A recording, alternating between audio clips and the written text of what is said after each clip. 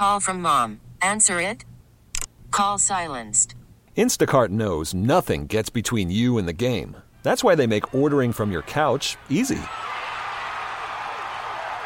Stock up today and get all your groceries for the week delivered in as fast as 30 minutes without missing a minute of the game. You have 47 new voicemails. Download the app to get free delivery on your first 3 orders while supplies last. Minimum $10 per order. Additional terms apply. All-star closer Kenley Jansen, we have a question. What's the best podcast of all time? Baseball isn't boring, baby. I'm Rob Bradford, and every single day I'm sitting down with the biggest names to show you this great game is the greatest game. It's my podcast. It's my passion. It's a cause I started more than 2 years ago and is now the most prolific national daily baseball pod there is. Another fact, so jump aboard the BIB Express. Follow and listen to Baseball Isn't Boring, presented by Wasabi Hot Cloud Storage on the free Odyssey app or wherever you get your podcasts. This is a KDKA radio time capsule. Now, the CEO and president of the Heinz History Center, Andy Masek.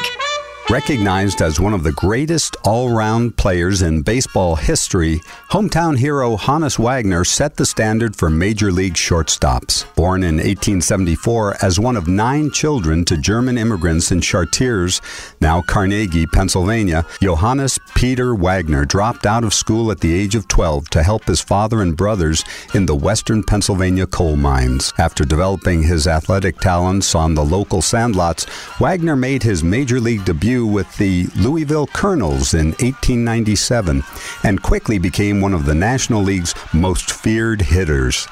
When baseball disbanded 4 teams following the 1899 season, Colonels owner Barney Dreyfuss took many of the team's best players to his other franchise, the Pittsburgh Pirates.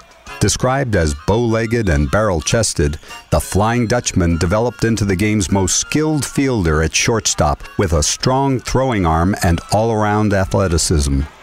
At the plate, Wagner hit over 300 for 16 seasons. In 1903, Wagner led the Pirates to baseball's first World Series against the Boston Americans, and 6 years later, the Bucks won their first World Championship against Ty Cobb and the Detroit Tigers. Throughout his career, Wagner won 8 batting titles, led the league in slugging 6 times, and in stolen bases 5 times. In 1936, he received the second highest vote total behind Ty Cobb and joined Babe Ruth as one of the first 5 inductees in the Baseball Hall of Fame's inaugural class. Wagner served as a coach with the Pirates for 39 years before passing away in Pittsburgh in 1955. Today, a larger-than-life-size statue of Wagner greets fans outside of PNC Park, and his famous T206 is the most sought-after baseball card in history.